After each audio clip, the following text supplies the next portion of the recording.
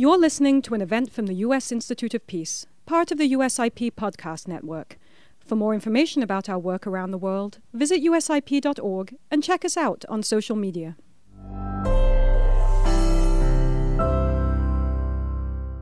Good morning, and thank you for joining the U.S. Institute of Peace today for a conversation with two of this year's winners of the Secretary of State's International Women of Courage Award.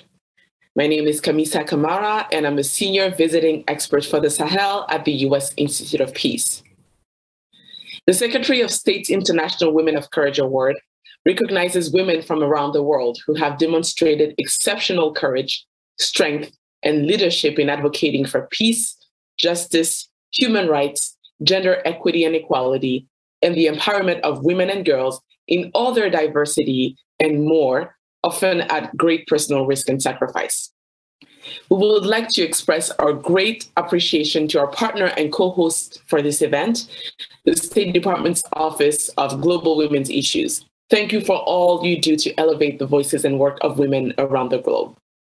Today, we will hear from two of the awardees at the intersection of human rights and environmental peacekeeping. Josefina Klinger Zuniga is a human rights and environmental defender from Choco, Colombia, who founded Mano Cambida to provide sustainable incomes and advance the rights of her community by training leaders in environmental resource management. Rizwana Hussain is a lawyer from Bangladesh who has fought environmental and human exploitation through the courts using a people-centered focus on environmental justice. We are delighted and honored to have both of you with us today and invite our audience members to learn about our panelists by accessing their biographies on USIP's event website. I will begin our conversation by asking a few questions about your work, and then I will turn to the audience for Q&A. Please share your questions or comments for our panelists using the Q&A feature on the webpage.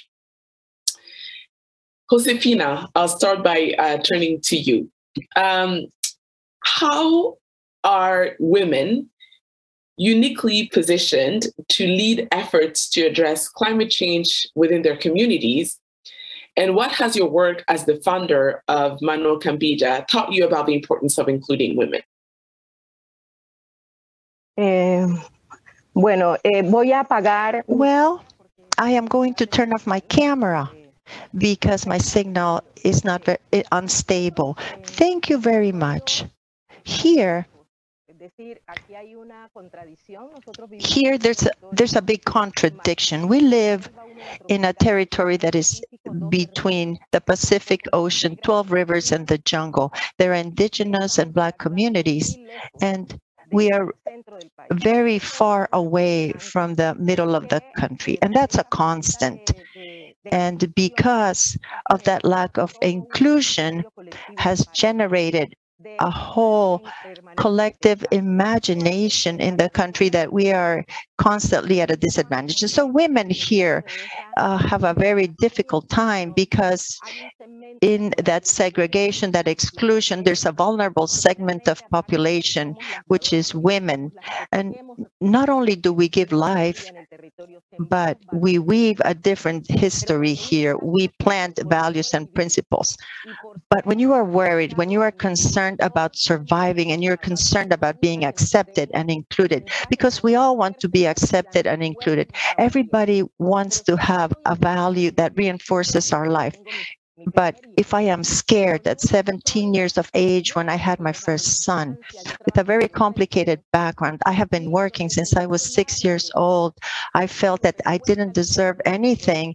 And the state is reinforcing that. The logistics around me, the territory, the way that it's being used here is reinforcing that. And that is in contrast with the vision that I have. And so it was very difficult for me to raise my children. And I had a distorted vision. So that in this vicious cycle, it's this game that follows me. And so our participation is not determined by logic.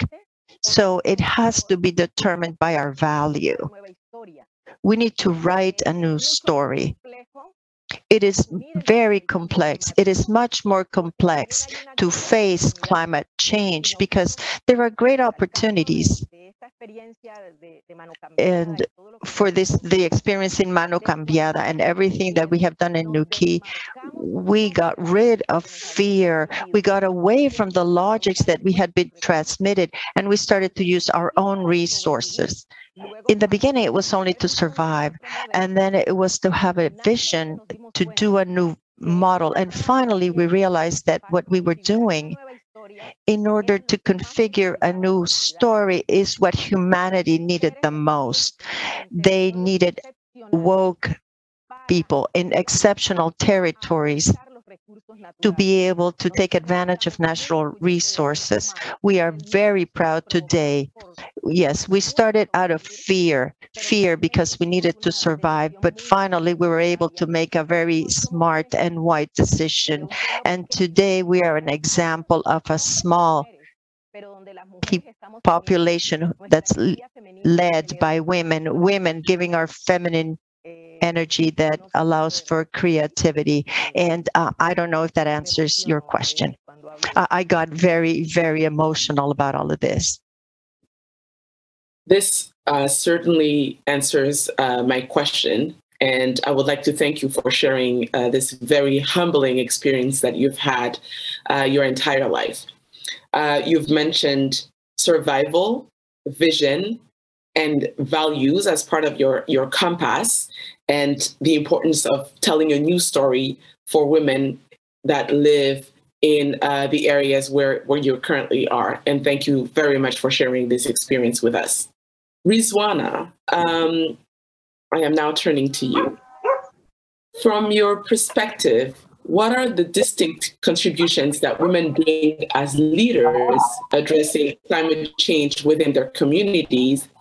And how has your work as a lawyer addressing environmental justice and climate change in Bangladesh taught you about the importance of including women? Thank you very much. To understand the role of women in climate change, one has to understand or appreciate the role of women that they play traditionally in our part of the world. Women here have distinct role to play in agriculture, in water management, in family health care, in disaster management. More than 50% women of Bangladesh are employed as agricultural labor force. When I say employed, I mean informally employed, which means 10 million people are involved in food production in Bangladesh alone.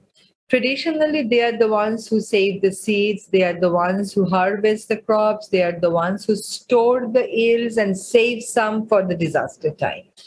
They are taken as primary food suppliers and nutrition managers for the families. They know which vegetable to grow, which plant to grow for protecting your houses from disasters. They are the ones who take care of the poultries and dairies. They are the ones who go to the public water bodies and get the fish for their family members. They fetch the everyday water. So we can say that women here in our part of the world are naturally managers of natural resources. And this role of the woman gets amplified with climate changes. So women knowing nature and natural resources very well, women knowing the skills and having the knowledge about how nature and natural resources have to be managed for the benefit of their families, they become very naturally the leaders of climate adaptation. When climate change hits, when you get drought, when you get salinity, when you get flooding, the responsibility of women actually increase manifold. They have, when your water gets salinated, you have to walk miles to get water for the family. So you have to really learn about how to store the water in your own house in case there is salinity and you have to provide your family with water. If water gets contaminated, women can't anymore get fish for their children.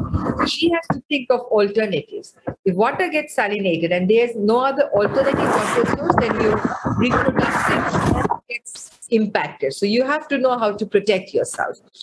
So the conventional role of women as food and water supplier, which is already faced with many challenges, get even more challenging.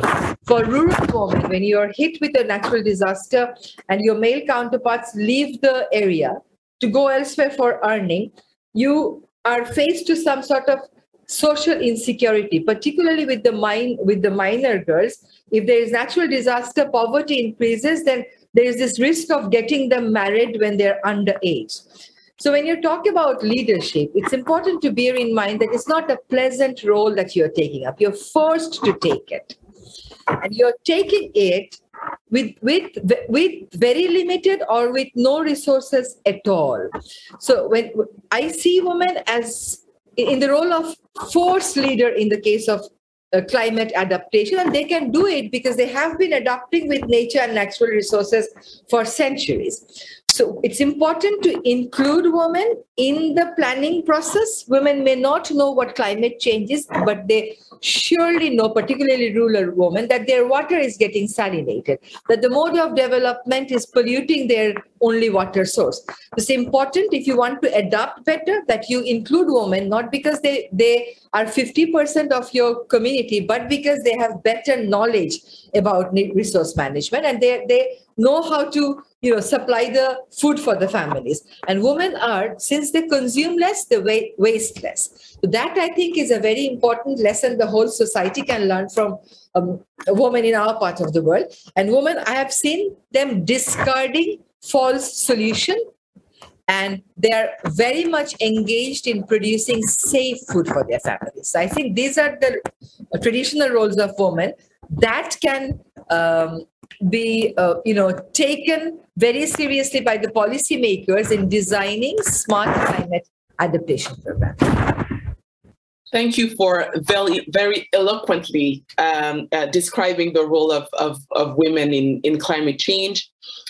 From what you've mentioned, you've said that women have become the managers of natural resources by default, but that this leadership role that they've taken is a role that are forced on them without necessarily any resources that go with it, and that we have to include them in efforts to adapt climate change in order for them to make it work for themselves, basically. So thank you so much for sharing that with us.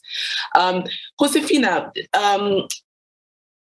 hearing about what Rizwana just mentioned, what is it in your specific situation and context that we can learn from your combat against the exploitation of the environment? How can we best amplify the voice of marginalized communities when it comes to the exploitation of the environment? Gracias, Camisa. Thank you, Camisa. I would like to say that we do not have time to wait to be included. We have to include ourselves. We have to take this determination, and you need to be very brave to do it. These women who are here today and who have been recognized by you, I think we all have this as a constant, because we are always putting our own interests at risk, our safety at risk as well. Climate change is the consequence of that vision that resources are not common and that they are only determined the use of them, because humanity has always faced wars. And for me, wars are not political, they're territorial, because people want to fight and win the resources in a certain area. And that happens because it's almost in people's DNA that good is not a common thing, that well-being and happiness belong in the same proportion as your economic capacity. So what that means is that when you don't have a constant in life, when money is not a constant in life, like in our case, we had traditional practices such as minga and barter. Minga is when let's all when we all get together to solve a problem, because there were no institutions, for example, for schooling, and bartering is when you exchange products. And Mano Cambiada is just a way to live in a territory that was not money centered, but it was centered on solidarity and community vision, a shared vision for common good. And when that is broken and money takes over, these communities who were not used or familiarized with money were left on a more vulnerable situation. And so climate change is a consequence of that lack of vision. And I'm talking from my experience from my country. Another serious problem is that the end justifies the means. If I need to open up this space, it doesn't matter if I'm compromising values such as ethics to do that, or who you're putting in a bad situation. And who is hurt the most? The people who have the least power of acquisition to be able to participate in that dynamic when things are being determined by money. From the time I was little, I always heard that human beings were going to realize that they were not going to be able to eat money. And I think now we are realizing that money and bills cannot be eaten in a salad. What you need the earth. You need to be able to plant vegetables. There are things that money cannot buy, and that's just not a box phrase. Literally, this is what we're seeing today. And so what is the great challenge that humanity faces? From the academic point of view, you can teach us because you have the great advantage of being able to investigate. But something that is happening is that investigation that you are doing, that academia part, is disconnected with social knowledge. And women are especially privy to this because women are very creative. We have that feminine energy. And what that does is it gives birth to ideas. It gives birth to children. It gives birth to life. So we are natural producers. And so we need to work on that. We need to work on that so that that can have validity. I am a woman who I am not academically formed. In my country, I will never be a minister. I can tell you that I have the full capability to do it because I have the vision. I have respect for values, but this is not validated by academia. And so we need to resolve that issue. And within that gap, when you don't have that access, you see women being affected by this when they're in rural areas. I once understood that the urban cities are collapsing. The way that they did things doesn't need to be done just with academia. We need to go back to reading and connecting with nature. So to me, the transformation is deeper. And that is where I come into place. My role comes into place. My purpose is to create a little bit of a revolution, not to believe that I don't have value if I don't have academia. There's a lot of women in my country who couldn't go to school, but even though we're not included, we have started to be leaders. And that's what I did with Mano Cambiada. This is such a profound issue that it starts by using the heart that whispers but does not scream, but rather it's the mind that screams through the ego. And this, we have seen such profound fear that it has given permission to shortage, to separation, to poverty. In nature, there's no poverty. In nature, everything is generous. And this feeling that there isn't going to be enough and I have to get more for my family and not leave any for others. So this is what takes place as a result of ego. And we have to, as women, have a deeper leadership because there are many women in academia and in politics, but there are women leaders. who are acting in the rural areas. And another issue that's very important to me is how in informal situations, because I am a teacher as well, in informal alternative areas, we can work specifically with children and young people because they are the next generation. We have to have an economic model for men and women to be economically viable. I've always said that leadership is not decreed. I am a leader because I'm a woman. Being a woman adds value to my leadership, and I'm a leader through unconditional love. And I made a decision to use my cultural resources to show the world a new alternative, another alternative where we can care for life and where others can be touched in their souls, and also to work with the government, not with a language of victimization, but as a language of peers, as equals. And we have created that equality for ourselves. Thank you so much. Well, this was obviously beautiful, but very profound as well. And one of the highlights of what you've just mentioned is that social knowledge and realities are extremely important when looking at environmental solutions, especially in rural areas. Thank you very much. Rizwana, have you witnessed environmental justice impact communities, especially the women and those that are marginalized? Yes, I've seen a lot. The fact that one has to understand is the perpetrators are very rich and they're powerful. On the other hand, the victims are poor and they are not connected to the mainstream political or economic system.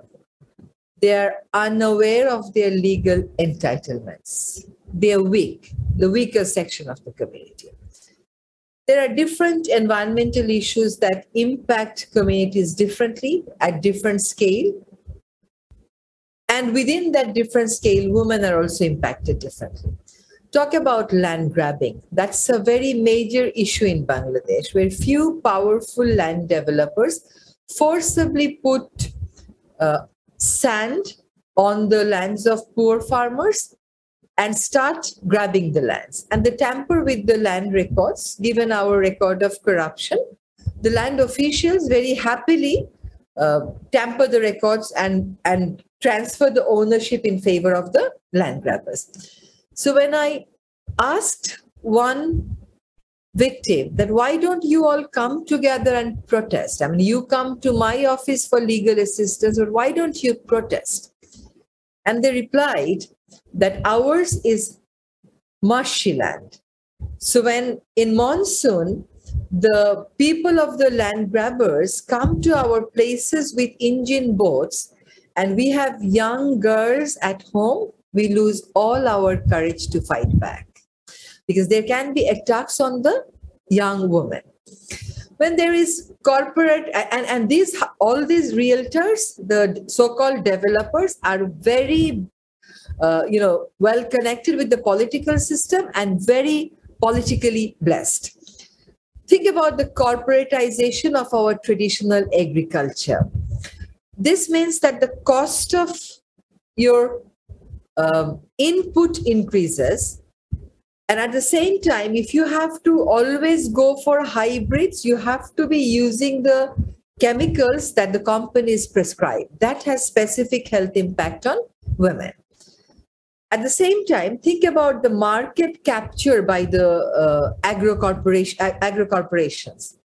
Because of market capture by them, the farmers do not get the genuine price for the crop that they produce. That means less income for the family, which means less nutrition for the poor families. Think about commercial plantation in natural forest. We did a research in a particular forest area. 78% of the tribal communities living in the forest area would still depend on that degraded forest for their primary treatment. They get the medicinal plants from the forest. With that being replaced with commercial plantation, their source of medicine gets lost.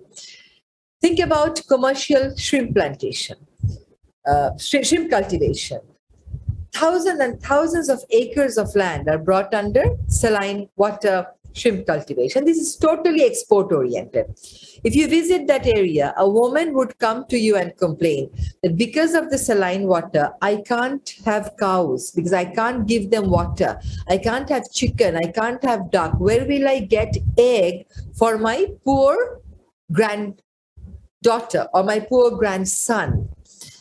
Think about the breaking of old vessels. I mean, women do not work there, but their male family members who work there remain the only earning family member, and doing that very risky job, and that give them the exposure to asbestos. Their male counterparts die, they get asbestosis, and eventually they leave this world. And think about the woman who is just 28 years old, have got 3 children to take care of. You don't see women being employed there, but see the impact of it on poor women. Unavailability of water. We just had an incident of 2 farmers committing suicide because due to increased impact of climate change, there's one part in Bangladesh where you have water scarcity. So the government has a special rationing system for the farmers. And because they do not belong to any political party, they're not connected to the local political level, they were denied access to the water that the government would give. And eventually the 2 farmers died. I was just thinking not about the farmers, but their young widowers. How are they going to spend the rest of their life? So yes, I do see a lot. I mean, and unfortunately, in most cases, we start the legal battle, but we get judgments, but getting judgments and getting justice are not essentially the same thing. So I see more and more number of people suffering without any effective state level redressal mechanism. Very clear. So I am going to ask both of you a question, and I'm going to give you 1 minute to respond before we go to Q&A. You've mentioned this in passing, but both of you face threats and risks in your work. But what is something that gives you hope and courage to continue? A short answer? Josefina, maybe we can start with you and then Rizwana. Lo que realmente me da esperanza. What really gives me hope is to know that we have planted something. And for us, even though we're a very small town in Colombia and in the world, I believe in small revolutions. And my great hope is knowing that when you plant something from your heart, from your vision of the collective good, the universe will expand it. The universe has the great power of empowering that. And what makes me believe in this is that my elders always said that when it's most dark is because the sun is going to rise. And often we feel afraid, but what inspires me is to go inside and to take all of my hope and be surrounded by nature. Thank you. Generous, amazing nature that generates more hope, and with children, children who dream that we adults will be capable of creating a better world. Wonderful. Rizwana, what gives you hope and courage? I know the people I fight for, and I know their problems very well. I still have the confidence that with legal mechanism, I can try to solve it. Law can still be used for the benefit of the people. And I am convinced that protecting nature is a powerful tool to promote peace. Oligarchy is no solution. It destroys peace. Very, very clear. Thank you to both of you. We have our first question from our audience. The question is for both panelists. How do you recommend we can help create the pipeline of future climate leaders and encourage our girls and young women today to become the leaders of tomorrow? How do we help create the pipeline of future climate leaders? And how do we make sure that we encourage girls and young women to become the leaders of tomorrow when it comes to climate change? Who wants to start? I can attempt. Okay, go ahead. But may totally fail. You see, I think it's important. The next generation will actually feel the brunt of climate change. We have started to feel it, but it is the next generation who will feel the most part of it. Life for them will be no easy. So I think it's important that we teach them to question the current model of development and to tell them that there has to be a serious paradigm shift in the mode of development. And they, being the worst victim, the first lot to be facing the consequences of climate change, should think differently. And these are the reasons why. Because if they don't think differently, they may have pocketfuls of dollars, but they may not have the right air to breathe. They may not have safe water to drink, and they may not have any natural food at all. So it falls on them to protect the natural capital. I should not be saying this as an environmentalist, should not be using the term capitalism, but the natural resources that you cannot create, you must not be destroying it in the name of development. And any development that destroys it should be questioned by the next generation, by the women and the children. Thank you. Josefina.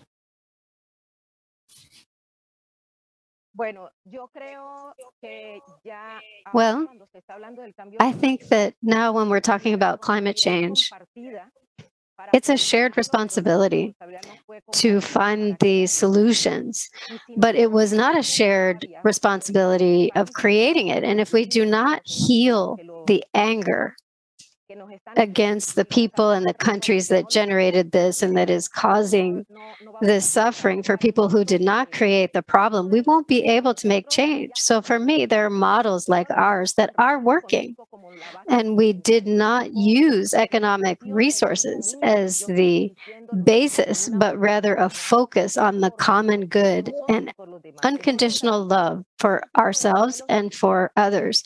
So we really have to take these models and use them as a reference, because climate change is going to mean that we're going to have to change our models. The way that national and international governments are using resources in territories like mine, they continue to do this on a discriminatory basis because the impact is measured in numbers and not in reality, not in transformation. So I think that there has to be a change. And I would urge governments of the world to not continue to treat us as poor and as incapable, because our model is scalable, it's based on wisdom, and it can be repeated. And also, we must generate those spaces of relief of new generations. We have a festival that honors the arrival of whales and turtles to our area, and we do it on the basis of this environmental phenomenon and connecting it to culture. And this is for children and young people, and we can show them, we can see how the vision of rural children is being transformed, and they're acquiring self-esteem and pride in their territory. So there are young people in Nuquí have been participating in this for 15 years, and they are defending new models. For example, that a new port is not compatible with sustainable development, and the nature is an ecosystem that must be protected. The resources of an individual person who has money and doesn't know where to invest it can connect with these experiences, such as women who need an economic opportunity, and we can make those alliances. Thank you, Josefina. So a follow-up to what you've just been mentioned, another question that ties very well with what you just said. In societies where resistance to inclusion of women is present, how do we shift values to support a change in this regard? Josefina, this is for you. Yes. I'm sorry, could you repeat the question, please? Yes. In societies where there is a resistance to include women in discussions about policy, about how do we implement climate change activities, for example, how do we shift values to support a change in this regard? Meaning that how do we make sure that women are included? You've mentioned earlier that we do not have time and we have to include ourselves. But how do we make sure that policymakers and governments do include women? Bueno, lo primero que tenemos como humanidad. Well, the first thing that we have as humanity is the ability to learn and to reflect intelligently. As we have done things up to now, clearly something is not working and we have to transform it. So we cannot try to change a situation that is not providing good results in the same way that we created it. So what is most difficult is to unlearn things for adults, and particularly if they are excited about power. I think what we have to do first as women to really connect with our interior strength and use my equality. It doesn't matter what others think. Equality comes from God. From the moment I was given permission to be here, and we have to use that equality and accept the consequences of using that equality. Because when others don't see you as an equal and they don't have the emotional intelligence to understand, well, I might not be pleasing to you because I'm Black, because I'm a campesina, because you might not think that I deserve anything. You might think all of these things, but from the strength of my daily work, I am going to use my equality. So we have to heal the inside child that is wounded to be able to transform ourselves based on the logic of the heart and not the mind. I'm always going to keep saying this. How do you create leadership if you don't have enough money to buy food? How do you create leadership when there's conflict among armed groups on a daily basis? It can't be based on that logic. You have to go into the deepest part of yourself and get that strength from your soul, because that injustice and segregation, discrimination will never be able to take that from you. And this applies outside as well. So we can create leadership with awareness, and we can generate a new model of new leaders. I work so that other leaders can work on the basis of these same ethics. Some leaders have been condemned to 20 years, for example, and we have to work with global communications and this model of well-being that supports the material is not the most important thing. We have to be able to communicate what we are doing, and what you're doing with this award is not going to change lives perhaps, but it will raise our voices so that others in any area of the world will see this and understand this, and they will understand that we do not see ourselves as poor people, but rather as people of action. And we have to surround these women and support these women who are in positions of power, and we have to ask them to connect with these rural women who are transforming our situations, and they have to listen to our voices and our recommendations. I think that really it's not easy work because the ego does not allow us to have emotional intelligence. I have seen how I have been punished every time because someone doesn't like it that I am using my equality. So the way of punishing me is to not provide resources to my community for human transformation projects that I started 30 years ago. Thank you, Josefina. Rizwana, question from the audience. What types of actions or claims do Indigenous communities have with respect to environmental rights? Okay.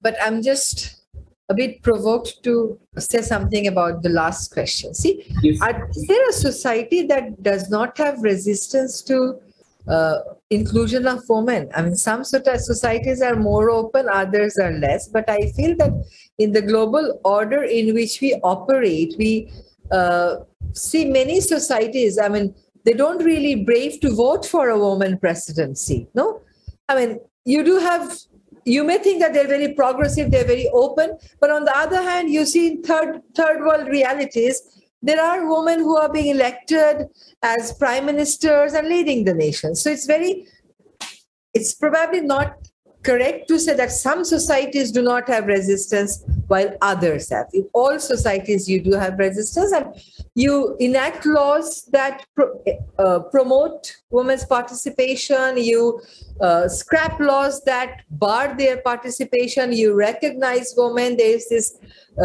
convention, UN convention to eliminate discrimination against women. We have to all work together to promote those. Coming to your question, to the question that's targeted to me about the kind of demands that the indigenous people have. Say in Bangladesh, the government very recently has prohibited calling the tribals the indigenous people.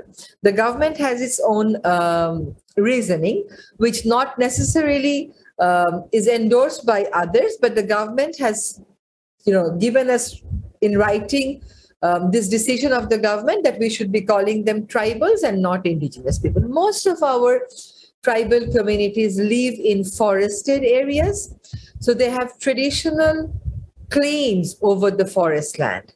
They have claims over land, they have claims of way, they have claims over pasture land, they have claims to cultivate their crops in the forest land. They have claims over the water bodies, and they have claims over forest, small forest products, as we say them. So we were ruled by the British for 200 years, and it is still the 1927 forest law that was enacted by the British, who came here to do business and not to protect our forests. It is still the same law that our governments, successive governments, have been following to protect the law. And under that particular Forest Act, the government can declare a patch of forest as reserve forest, in which all other rights of the tribal peoples, the forest-dwelling peoples, can be curtailed, and only government authority is established. So the corrupt forest department often declares patches of forest as reserve and keeps on threatening the tribal people, that is our land and we will evict you any moment. So all the 6 set of rights that I just mentioned have never been officially recognized, although that same bad colonial law requires you to settle these rights first before declaring them as reserve forests. That has never been done. So largely, their conflict is over forest, but then there are some areas where we have plain lands where tribal people are living. There, the demand is only over ownership of land. Thank you. Thank you to both of you. I am going to use my moderator privilege to still ask you that last question that we've received from the audience that I think is very, very important. And it is for both of you, Josefina and Rizwana. Someone said, your courage is tangible across the screen, and I personally agree. Congratulations on your esteemed award. Question, have you had a mentor influence your work? And are you mentoring other advocates in your field? 1 minute each, please. Josefina, have you had a mentor, and are you mentoring other advocates in your field? Yes, I have had mentors because they have been present in different moments in my life. I recognize Jenny de la Torres, who is my spiritual comadre, who is a very special person who made me take my leadership more beyond this human beings, which is something that is in passing. And also my adults, children, and nature, definitely. Thank you. Rizwana? The founder of my organization, Bella, who passed away, was my mentor. And now all the communities with whom I work, they are my mentors. I believe my colleagues who are working with me are convinced that what we are doing should be done, but I'm not sure if I'm mentor of others. I'm sure that you are. I am certainly certain of that. To everyone, this unfortunately concludes the time that we have for the question and answer part of this panel today. On behalf of the U.S. Institute of Peace, I want to congratulate our inspiring panelists again and thank them for sharing their valuable insights on how the world can better protect the environment and the brave advocates like yourselves who fight for it. We will now turn to Dr. Tegan Blaine, Director of Climate, Environment, and Conflict at the U.S. Institute of Peace, to offer a few takeaways for us to consider. Dr. Tegan Blaine, you have the floor. Thank you so much, Camisa. I really appreciate it. And thank you enormously to both of our speakers today, both to Rizwana and Josefina, for such a powerful discussion. As Camisa said, this has been so inspirational to hear your stories and to hear the discussion both about women as leaders in and of itself and women as leaders on climate change and environmental issues. And so thank you for being willing to share your stories with us. I want to share a few things that I really took away from this discussion. One of the most powerful parts of the discussion for me was about how women weave a different life, a different history, and a different vision. Women come with different experiences and values and knowledge, and being a woman can add value to leadership rather than being a detractor. It brings an ability to show the world another alternative. And it's so important for women to be able to work with other leaders as peers. And then lastly, in this leadership vein, sometimes women need to start leading from personal strength rather than waiting for people to come to them, which is a really important message for how we as women stand up in our own lives and act on the things that are important to us. I also heard a clarion call for a new vision of the future, where we address the global anger about the injustices around who causes and who is feeling the impacts of climate change in order to allow societies to move forward. And I also heard a vision of how we need to alter our understanding of what sustainable development means, that we need to think more about orienting towards the common good, about how we preserve the natural world, and also how we consider the necessity of inclusion of all people, to respect the different kinds of histories and backgrounds and knowledge that people bring to the table as we craft our future and ensure that those are integrated into the solution. And then lastly, I thought that the discussion about how we grow the next generation was so powerful, and thinking about how we inspire a different vision of our relationship to nature, our views of our own power, and how we apply those to working on a different type of vision of our future. All of these were incredible messages, and thank you very much to our awardees for sharing your thoughts and experiences and reflections with us. As many of you may know, USIP has recently launched a new climate, environment, and conflict program. We're moving in this direction because we realize that climate change, environmental degradation, and competition over natural resources are increasingly a factor in conflicts around the world, including in the geographies that are important to us now and likely in other geographies that will grow in importance over time, unluckily. Climate change is clearly jeopardizing human security in so many ways.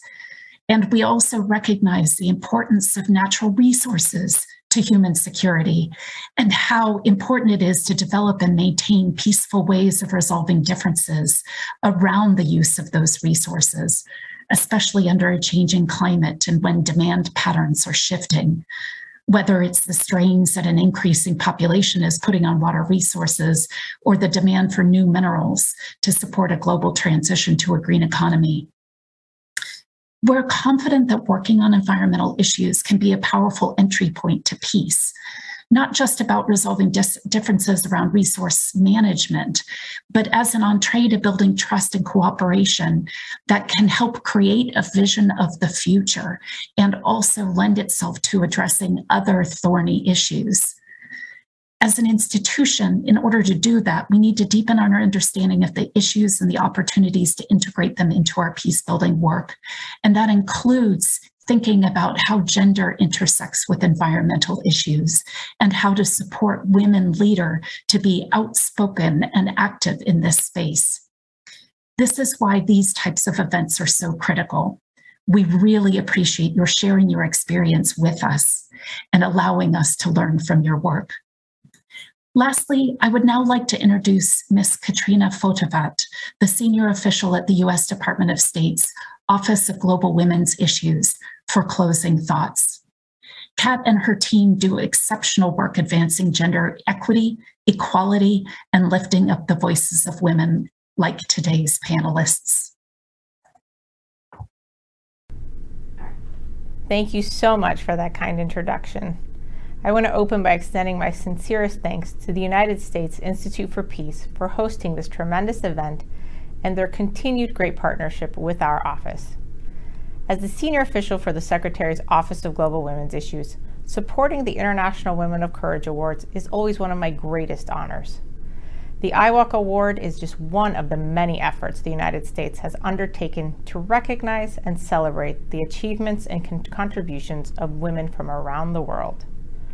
IWOC shines a spotlight on women and girls who have demonstrated exceptional courage, strength, and leadership in advocating for peace, justice, human rights, gender equity and equality, and the empowerment of women and girls in all their diversity, often at great personal risk and unimaginable sacrifice. Since 2007, we have supported U.S. Secretaries of State in honoring more than 170 remarkable women, including Rizwana and Josefina, representing over 80 countries as International Women of Courage. Rizwana and Josefina, like all of the 2022 IWOC awardees, exemplify the characteristics of true women of courage, and it is always so inspiring to hear directly from them. Their stories empower us to continue pushing gender equity and equality forward, and it is because of them and all the women and girls around the world that we remain deeply dedicated to advancing the status of women. Today, the world is facing significant challenges that disproportionately impact women and girls.